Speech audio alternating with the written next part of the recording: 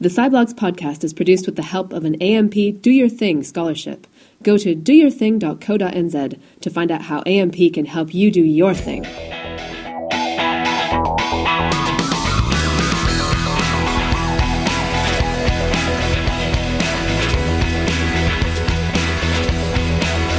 Coming up on the Sciblogs podcast, Google Earth version 2, the work underway to build richer digital representations of the world.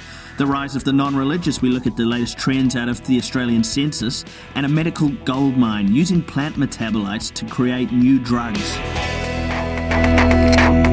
Welcome to the Sciblogs podcast, episode 34 for Friday, June the 29th. I'm Peter Griffin, coming to you from the Science Media Centre here in Wellington with that mix of science, news and interviews to round out your week. You can find the podcast homepage at sciblogs.co.nz, which is also where you'll find the blogs of 30-odd scientists and science writers blogging about everything from forensics through to climate change. Check it out, sciblogs.co.nz, and you can stream the podcast from the site. Subscribe via iTunes, RSS or Stitcher.com to get the Sciblogs podcast on your phone. Soon we'll be talking to the New Zealand co-author of a paper looking at the legacy of that great piece of free software, Google Earth, and what the future holds for the geospatial representation of data in general. But first up, our news wrap, where we take you through some of the big science stories that broke during the week. And joining me to discuss them is my colleague from the Science Media Centre, John Kerr. Okay, John, we're first looking at some interesting research that's come out in Lancet Infectious Diseases. Now, this is harking back to the swine flu pandemic of 2009, and at the time, the World Health Organization, when that pandemic ended, said they thought about 18,500 people had died in the pandemic, and that was based on lab tests that had been done in 74 countries or something like that. New research suggests that we've completely lowballed that figure, that the actual number of deaths from swine flu may have been as much as 15 times that amount, something like 284,000 people. Of course, I think no one was actually expecting that those were the only deaths that happened. Yeah. The World Health Organization would have been aware that they were underestimating it at the time, but this is the first real study to attempt to come up with a best guess, essentially, of how many people died internationally. And how are they doing it? They're using statistical models here. That's right. So they took data from well-developed countries where most deaths would have been identified and recorded, and tried to translate that data to other developing countries like South Asia, Africa, and also tried to look at the way that previous influenza pandemics had spread in those countries and the mortality to get an idea of the differences between countries, because, of course, developing countries have less healthcare, poorer infrastructure to deal with these things, so you can't assume what happens in New Zealand is going to be exactly the same as what happens in, say, South Africa. That's right, and they've also suggested in the paper that 51% of swine flu deaths occurred in Africa and Southeast Asia, which account collectively for only 38% of the world's population, so a really disproportionate amount of deaths in those areas that don't have the coverage, the access to good healthcare. That's right. Based on the data that they were using to estimate these outcomes, Africa actually had the highest mortality, and this is the first study to really try and figure out how bad it was. And not only did they treat different parts of the world unequally, this pandemic, but also the victims themselves in a demographic sense. So we had young people, children in particular, were disproportionately affected by swine flu. Less older people infected with swine flu as well. It wasn't too surprising. This had been noticed in 2009 during the pandemic, but this research makes it even clearer that 80% of the deaths that occurred in people were people younger than 65 years. And this is unusual because with normal sort of seasonal influenza, most of the deaths actually occur in the elderly. So this was something that was not expected from your average influenza. Obviously, this is pretty illuminating. What does it mean for the World Health Organization in planning for future pandemics? They obviously need to get into the developing world quickly in a pandemic to avoid the loss of life that we saw in 2009. That's right, and this sort of research can provide a guide for where to put their resources to do the most good. Moving on now to some really interesting New Zealand research in the journal Science this week, and this is a group of GNS scientists who have been looking at the Alpine fault line. 4 years of data here, looking at 8,000 years of activity on the Alpine fault line. This research, coming out in Science today, really highlighted the regularity of earthquakes that happen on the Alpine Fault. Like you said, over 8,000 years, they've got data from every earthquake that happened, 24 in total. And what's been really interesting is the time that lapsed between each rupture of the fault, each earthquake that happened, has been surprisingly regular. On average, 330 years. There was a bit of a range there. Sometimes it was as short as 100 years, sometimes up to 500 years. But the real average was around 330 years. And that's in contrast to a lot of other fault lines around the world where you see sort of quakes sporadically happening with no real pattern.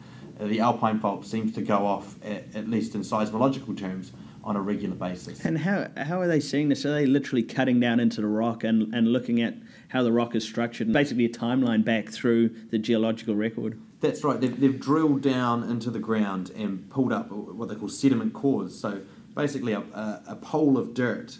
And by looking at the layers of that dirt, they can see into the past, essentially. And through analysis of different cores, they've been able to estimate when earthquakes happened, carbon dating the material in certain layers of dirt and things like that. So it's provided an insight into the history of the Alpine Fault. Previously, they had, I think, about 1,000 years worth of data, but this has really offered up a whole heap more information about the Alpine Fault and its history. And that's allowed them, in a sense, to be able to look ahead. So the fact that the Alpine Fault goes off on this regular basis can give them an idea of when it's going to happen next. Right. And this is where it gets quite interesting and important for New Zealand, is that the researchers estimate that there's a 30% chance of the Alpine Fault rupturing in the next 50 years. The last time an earthquake happened was 295 years ago, and the exact average is 330 years for each quake.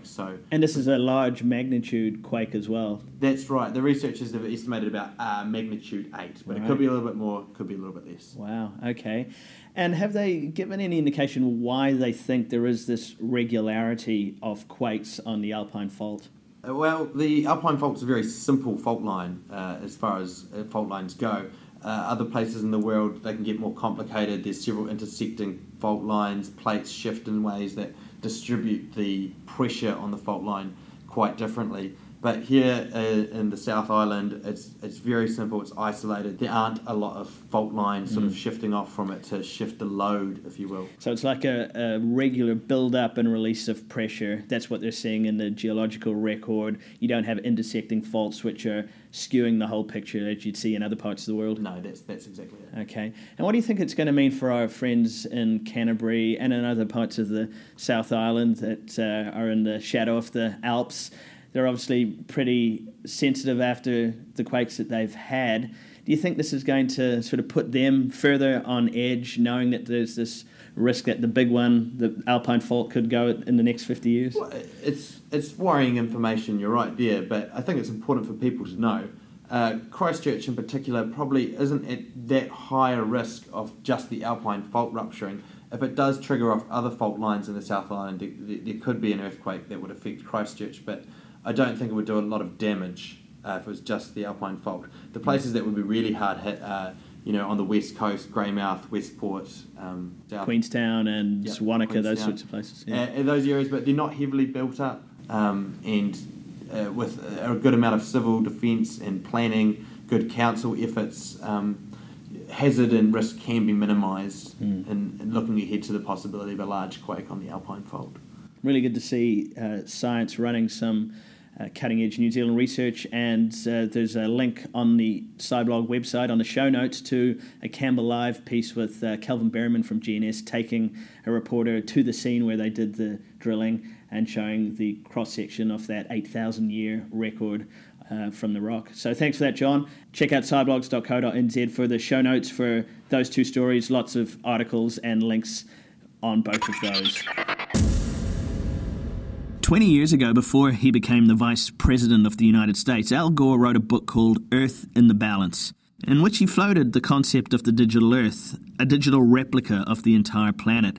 The technology wasn't really there at the time to pull it off, but fast forward to 2005 and we saw the arrival of Google Earth, a free piece of software that allows people to zoom in on just about any area of the surface of the Earth to see high-resolution satellite imagery and mapping data.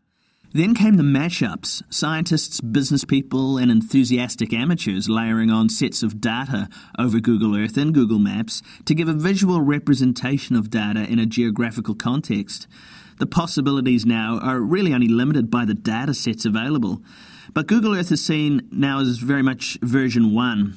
So much more is possible as we seek to develop a sort of virtual nervous system for the world, displaying not only current and historical data, but predicting future trends based on data fed into this virtual model.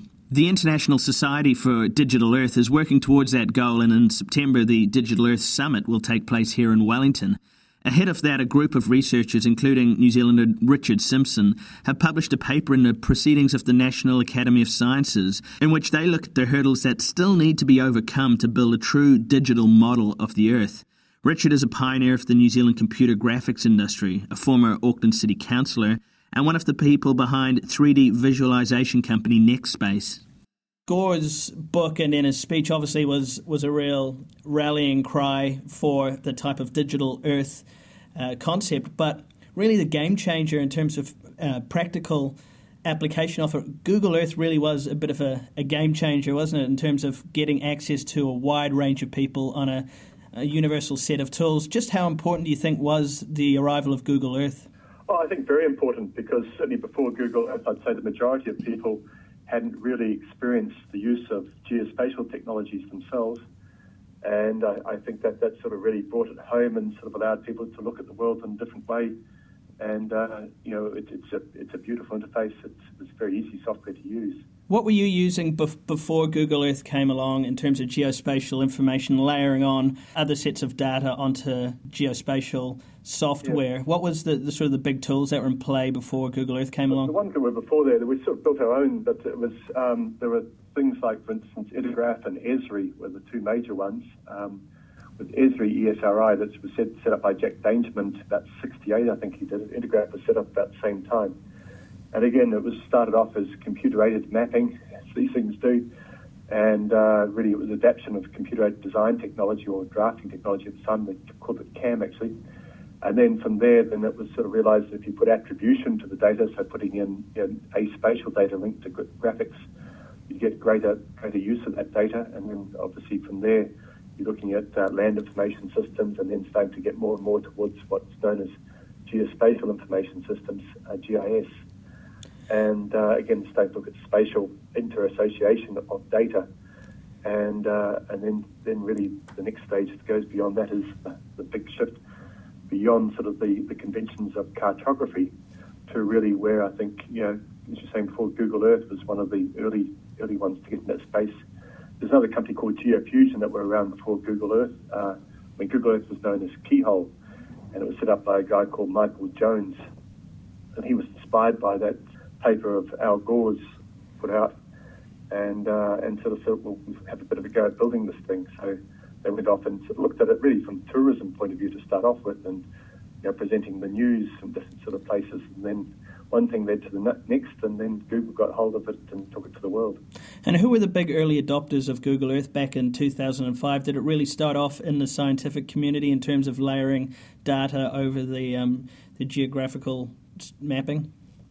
Oh, not really. I mean, it's there was Blue Marble, which is the one that NASA had at the time, and I mean that's a lot more comprehensive than say what a Google Earth is. And again, this is what NASA was using to then starting to manage all their data in these tessellation engines they had. They would be pulling the data in together for that.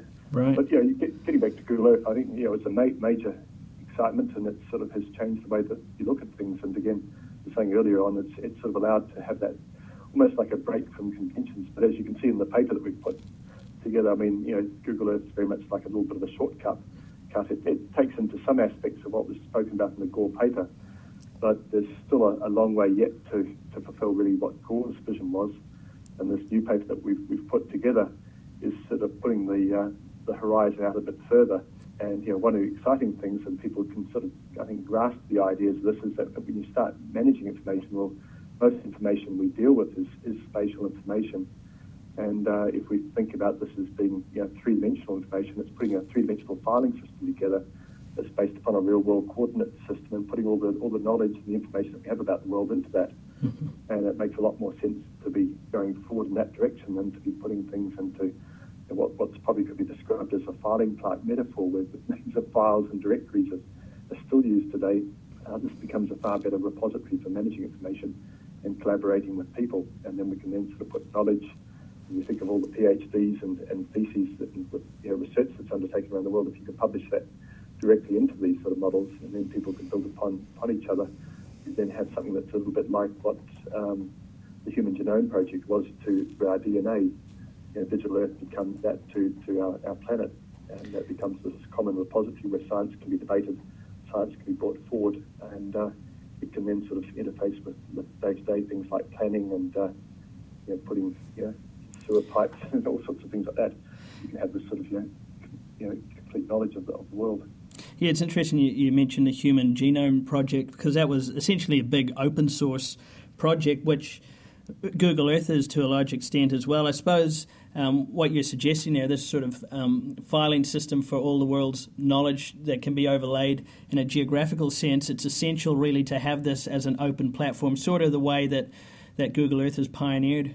Oh, absolutely, yes. And I think we're in the early stages of it now. And as you were saying, that it's a matter of going through, and there'll be a number of iterations yet to come. But if you trace it all the way back, I like to put Ptolemy up as the godfather of digital Earth. He was an Egyptian who wrote in Greek, but he was a Roman citizen back in about 200 AD. And Ptolemy effectively came up with what became known as geography. And he had a great quote out of his, I can't remember the name of it in Latin, but it was this, to present the known world as one and continuous, and to describe its nature and position. And I think it's a great quote, because when you look at sort of the challenges that we face today, in fact, in our lifetimes, we'll probably be the first generation that will actually start realising, Ptolemy's quote to say, see the world as one and continuous and describe its nature and position. I mean, you can sort of see putting a Google Earth on steroids and starting to bring in technologies like augmented reality and everything else, and starting to provide a continuum between a personalised view and then a providence, a godlike view of the world. We can then start sort of seeing this in this sort of way, and this is certainly the forum in which this will be achieved. And this, again, is why I think Digital Earth becomes a really significant initiative. Right.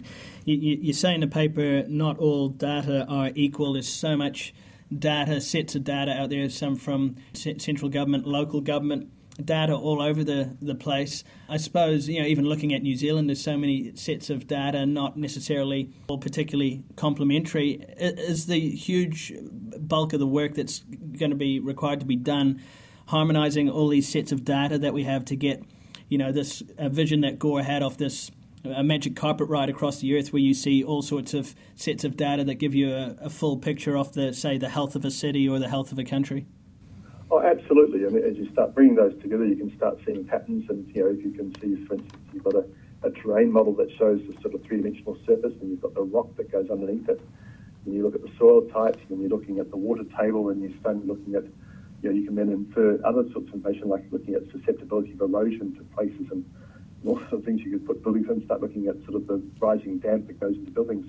And so you suddenly have this sort of rich vocabulary that you can actually describe situations far better and far more adequately than they've ever been described before. Google Earth is good at giving you a picture of things as they currently are, a bit more limited on historical data, but really I suppose the really fascinating thing for consumers, but also useful thing for governments and agencies, and that is using data to try and predict future trends. And I think the European Union is looking at a massive project, which is really like what they ultimately want it to be as a model for the world, where they put in all these inputs, everything from financial markets to flu data, like Google's doing with flu trends, to try and predict the spread of disease and even the collapse of markets and things such as civil war as well. That's the ultimate goal, I guess, isn't it? Yeah, well, that is. I mean, there's one that Bob Bishop's working on. He was the former CEO of Silicon Graphics, and he's got a big initiative, it sounds like, what you're talking about there. But, the Japanese have been doing some amazing things, too, with a group that's involved with the Digital Earth. Is the Earth Simulator in Japan out of Yokohama. And they've been doing some interesting work, which is probably actually relevant to Christchurch, but they're looking after the Kobe earthquake, going back and just saying, well, how much data do we really need to have so we can start accurately predicting the impact of earthquakes and things like that. And then when you start looking at, obviously with New Zealand, with our second largest city being Christchurch, that's, having to be rebuilt. when we look at planning today, it's very much like what medicine was like in the medieval era, where you suddenly have these glass jars on people's skin with wasps in it, and maybe stinging the poor patient, expecting that to cure rheumatoid arthritis or something else like that. A lot of our planning is extremely superficial, and we've got these sort of markers and crumbs that are sort of drawing onto maps that are sort of showing different things going forward there. If you look at a digital Earth, you could then start sort of putting all those little layers of rock and all the sort of the knowledge about the atmospherics and everything else that's going forward, looking at the inundation modelling, sea level rise, all these other different sort of factors there. So it's looking at these dynamic systems. So it's almost like it's thinking about what happened to medicine when Harvey, discovered that blood circulated and you had the endocrine systems and everything else that were put into place. Suddenly with a digital Earth, you can then start sort of looking at all these other different systems and how they interoperate with each other. And we actually sort of become enlightened. And I think this is not too far from where we are today. You talk about the big enablers that really made Google Earth and some of the similar systems popular and accessible. Things like 3D technology was integral to it. The bandwidth that was required. If you look at, I'm just amazed every time I zoom in on my iPad screen on this Retina display to see this beautiful high resolution image of a part of the Earth's surface. I mean, the work that went into doing that must have been staggering. And then, of course, open data access. What do you think are the next things that will need to happen to spur the development of, for want of a better phrase, Google Earth 2? I think one aspect that Google Earth doesn't affect, it's been missing out of the whole vocabulary really, is looking at, starting to deal with the evidential management of the data sets that go into it. So what we talk about is provenance, where you're starting to deal with, like when you're doing a family tree structure, if you suddenly miss one of your forebears' birth certificate and you can't find their marriage certificate and various things, it becomes fairly dubious where your ancestry line goes to.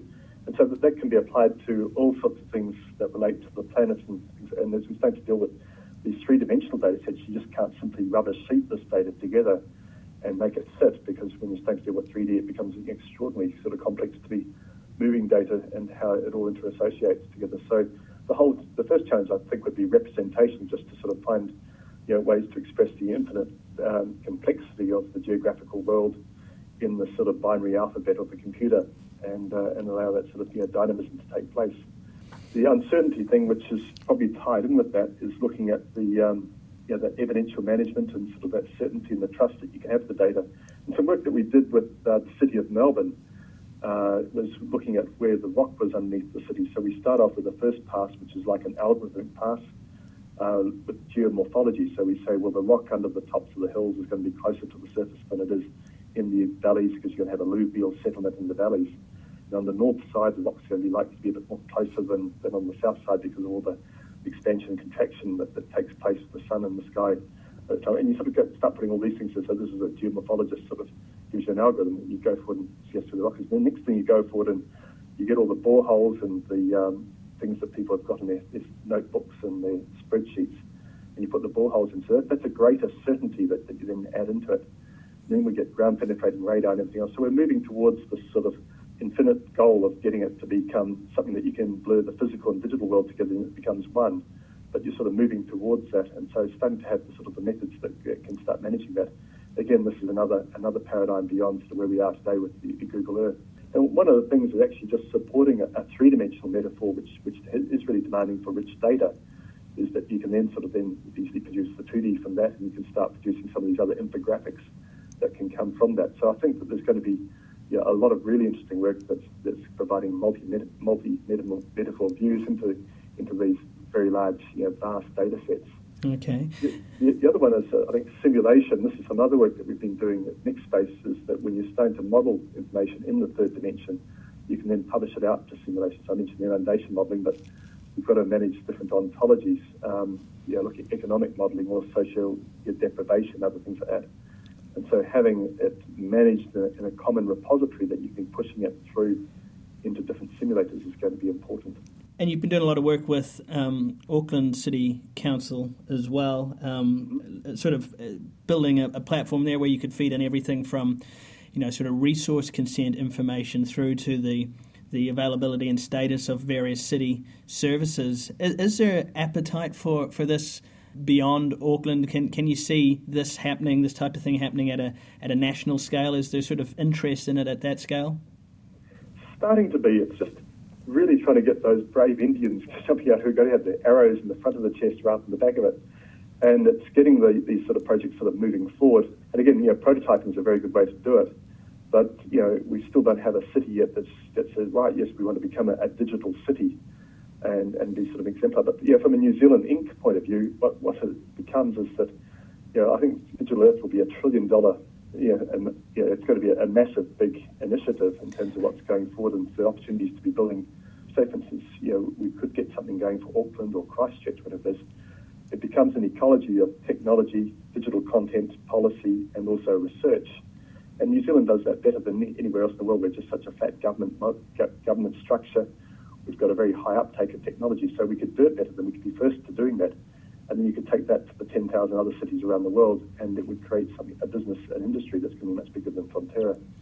And so, it makes sense for New Zealand to do it, not only just to solve the problems of the cities we have today, and obviously Christchurch and the earthquakes is a pretty big problem to solve, but it becomes something that we can sort of take to the rest of the world and start building creative industries around it. Yeah, and what would you like to see come out of the Digital Earth Summit here in Wellington?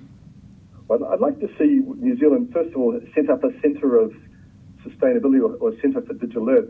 China's just opened a massive, big centre of Earth observation, Digital Earth in Beijing, with the Chinese Academy of Sciences. Other countries are doing this, and it'd be nice to think that New Zealand could go forward and put together a research centre that could be sort of really trying to sort of then grab that thought leadership within New Zealand. The Australian census data was released this week, providing an up-to-date snapshot of Australia and how the country's demographic makeup is changing.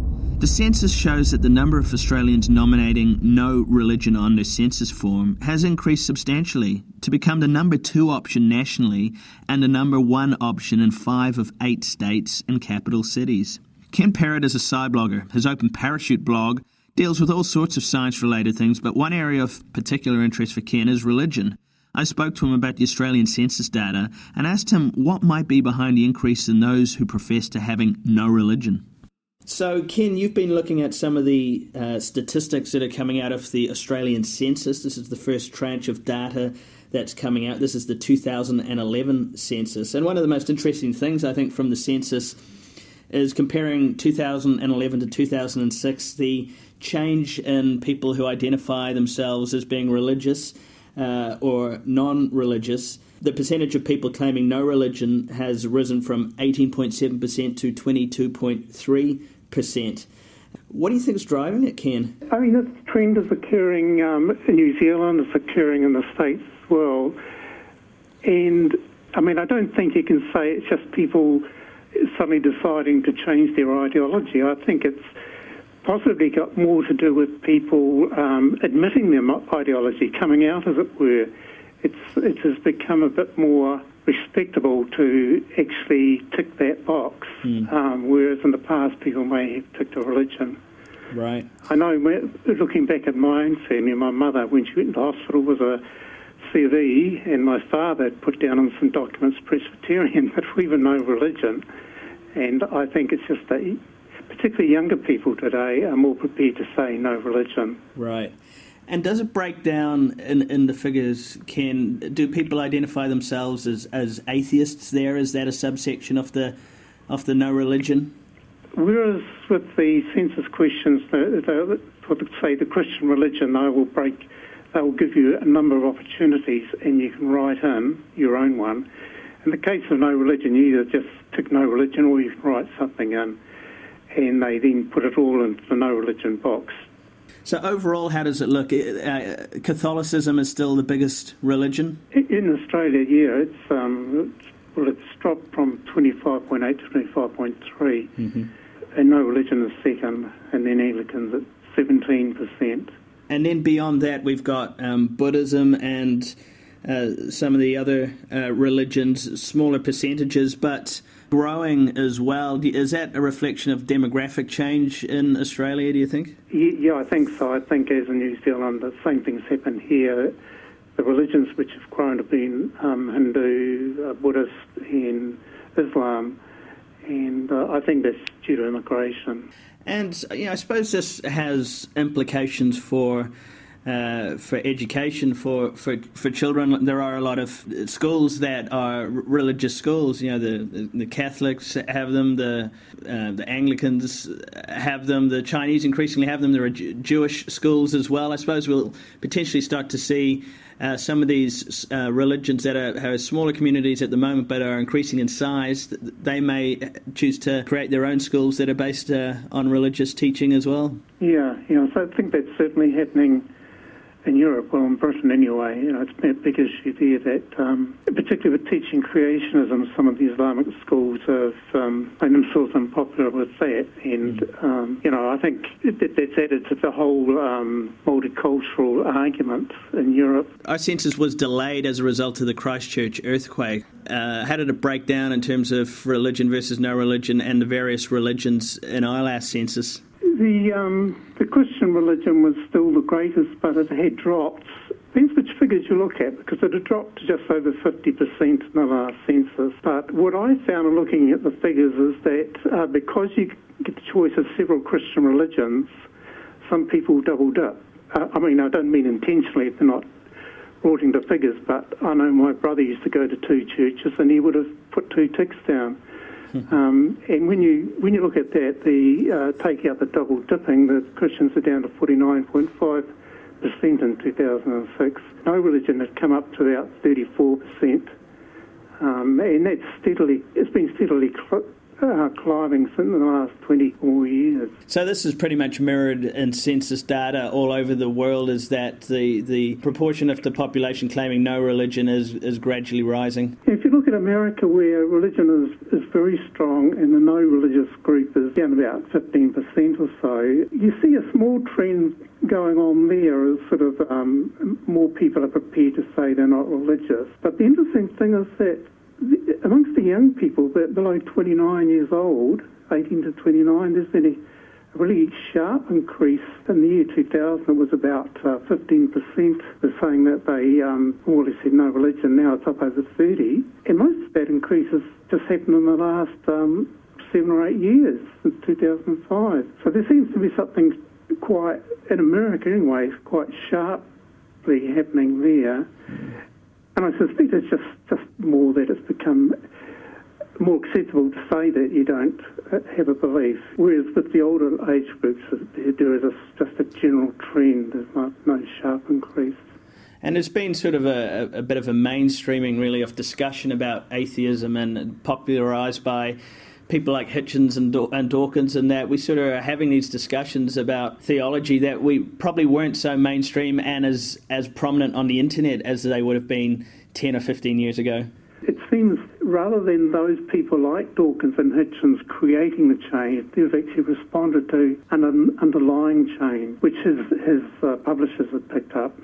Some people talk about terrorist attacks in New York in 2001 as promoting a more critical assessment of religion. I don't know whether that in itself is the reason, but there does seem to have been a growing acceptability to publicly discuss these sort of issues. I suppose some sort of more traditional parents will look at this with a bit of concern, especially as younger people in the census are declaring no religion. Traditionally, religious studies have formed the basis of what kids learn about morality and that sort of thing. What do you think is replacing this? If kids aren't going to Bible school, if they're not following the teachings of the Bible, of religious teachers, where are they getting the sort of the moral foundation in their learnings as young people? Yeah, well, that interests me quite a bit. I've been sort of blogging about that quite a bit and thinking about how we develop our morality. And so I think it's certainly true that religion as a source of morality has declined, but there still seems to be a perception that religion has a special role. In Britain, when they did a survey recently, they found that the largest group of people who declared themselves Christians in the census understood Christian to mean they were good people, So there is this identity. But we do have, in our secular schools, we do have a curriculum which includes values. And personally, I feel that we get our values from the wider culture, I mean, from literature, TV. If we look at things like how the attitude towards women and work has changed over my lifetime, or the attitude towards homosexuals, I think popular culture, the literature, films, TV have played a big role. There's a lot of work that can be done in identifying how our culture and our global culture affects our moral outlook and how that affects the way it changes too. I think it's a fascinating area. Chemicals found in the plant world have been exploited by human cultures for thousands of years in order to prevent pain, induce pleasures, or cure diseases. In fact, approximately 2/3 of the drugs discovered just in the past 25 years have originated from metabolites or small molecules found in nature. But only a small fraction of plant metabolic processes have ever been explored for the production of new medicines or products relating to human health. Scientists say we've just seen the tip of the iceberg when it comes to the potential of nature to serve up useful molecules that could be used in drugs. Vincenzo De Luca is Professor of Biological Sciences at Brock University in Ontario, Canada. In a perspectives piece published today in the journal Science, he explores the potential he believes exists in nature to deliver up more beneficial drugs and treatments. He was interviewed for the Science Journal podcast. For most of human history, all drugs were natural. For example, human ancestors discovered that cinchona bark cured intermittent fevers, that ergot triggered abortions in farm animals, or that tea leaves awakened and energized individuals. Throughout the 20th century, the trend has been to produce single-ingredient drugs from natural extracts, and inevitably these were replaced by synthetic molecules if it was possible to do this cheaply. These single-ingredient drugs are those that are predominantly used in wealthy societies around the planet. In developing countries where about 80% of the world population lives, they rely primarily on these traditional ethnobotanical remedies for some of the diseases that they have. And this kind of plant-based medicine is tied up with metabolites in these plants. And could you describe what exactly are plant metabolites? The term metabolite is usually restricted to small molecules that are found in living systems.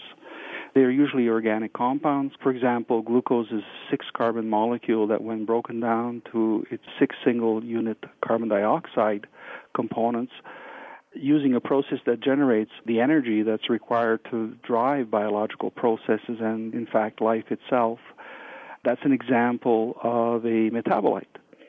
Glucose is classified as a primary metabolite since it's important for performing primary housekeeping processes, common to all living organisms, including plants. In contrast, other chemical entities that are responsible for particular biological activities such as their toxicity, inhibition, or their stimulation of cellular processes, may make them valuable for medicinal uses. These small organic molecules have a more restricted distribution, and they're often made in a limited number of plant species, a genus, a single family, or in a few plant families. The fact that most individual molecules are restricted in their distribution to particular taxonomic groups has led to their traditional classification as secondary or more recently special metabolites. So can you give us an example of the differences between these chemicals, between the ones found in plants and the chemicals we can synthesize in the lab? Well, about 2/3 of the new drugs that were discovered in the past 25 years really originated from the discovery of particular secondary metabolites derived from nature. The success of nature to give us these new drugs seems to be attributed to the remarkable structural complexity of molecules that we find inside these living organisms. They have an average of 6.2 chiral centers per molecule as compared to an average of 0.4 chiral centers that are found in the large combinatorial libraries that were produced by chemists over the last 20 years or so. Can you describe what a chiral center is? A chiral center is defined as a carbon atom associated with 4 different atoms so that their mirror images cannot be superimposed. So these chemically complex molecules are really very difficult to make. Why does it matter if we accidentally have the mirror image of the chemical we're trying to make?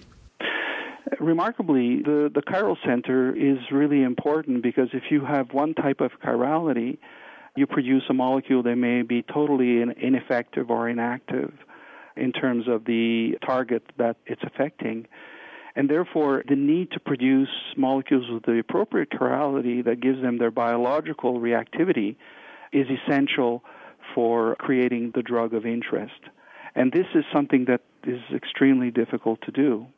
It's very easy for living organisms to do because they have biocatalysts that act as scaffolds to produce the molecule with the right orientation. So one of the things that's been happening is chemists have been actually turning to enzymes from plants or other organisms to actually facilitate performance of the actual chiral reaction. And this is an area that's going to be very actively exploited in the future because of the fact that these enzyme reactions can be taking place in aqueous solutions. The process is much greener than synthetic organic chemistry approaches. So that would be an example of using plants or microbes as chemical factories. Well, this is why plants are really the source of such biodiversity that your chances of identifying a biologically relevant molecule are greatly increased over the combinatorial approaches that have been tried now for the last 20 or so years and have not been terribly successful in creating or discovering new drugs. And so it tells us that plants and other organisms are going to continue to be very important in the discovery of new drugs. Could you describe some of the new ways of synthesizing drugs from plants? The trend today really involves the identification of biosynthetic pathways and trying to harvest all the genes involved in a relevant pathway and then transferring the pathway from the plant of origin to a host that may be an industrial bacterial strain, a yeast strain, or maybe even another plant. Now, in the past, the identification of pathways was kind of slow and tedious. It involved protein purification, and once the protein was pure, sequencing of the protein and going backward with that to identify the gene itself, followed by verification of gene function by expression in microbial hosts to show the biochemical reaction. If we look at the important biosynthetic pathways, for example, the biosynthesis of the anti-cancer agent, vinblastine, a number of genes in those pathways have been identified, but many more remain to be identified in order to have the whole pathway. Much of the morphine pathway is known. The identification of those genes has taken 20, 25 years of hard work by biochemists. And while this has yielded information on sequences and the development of homology-based cloning approaches, this is still relatively slow.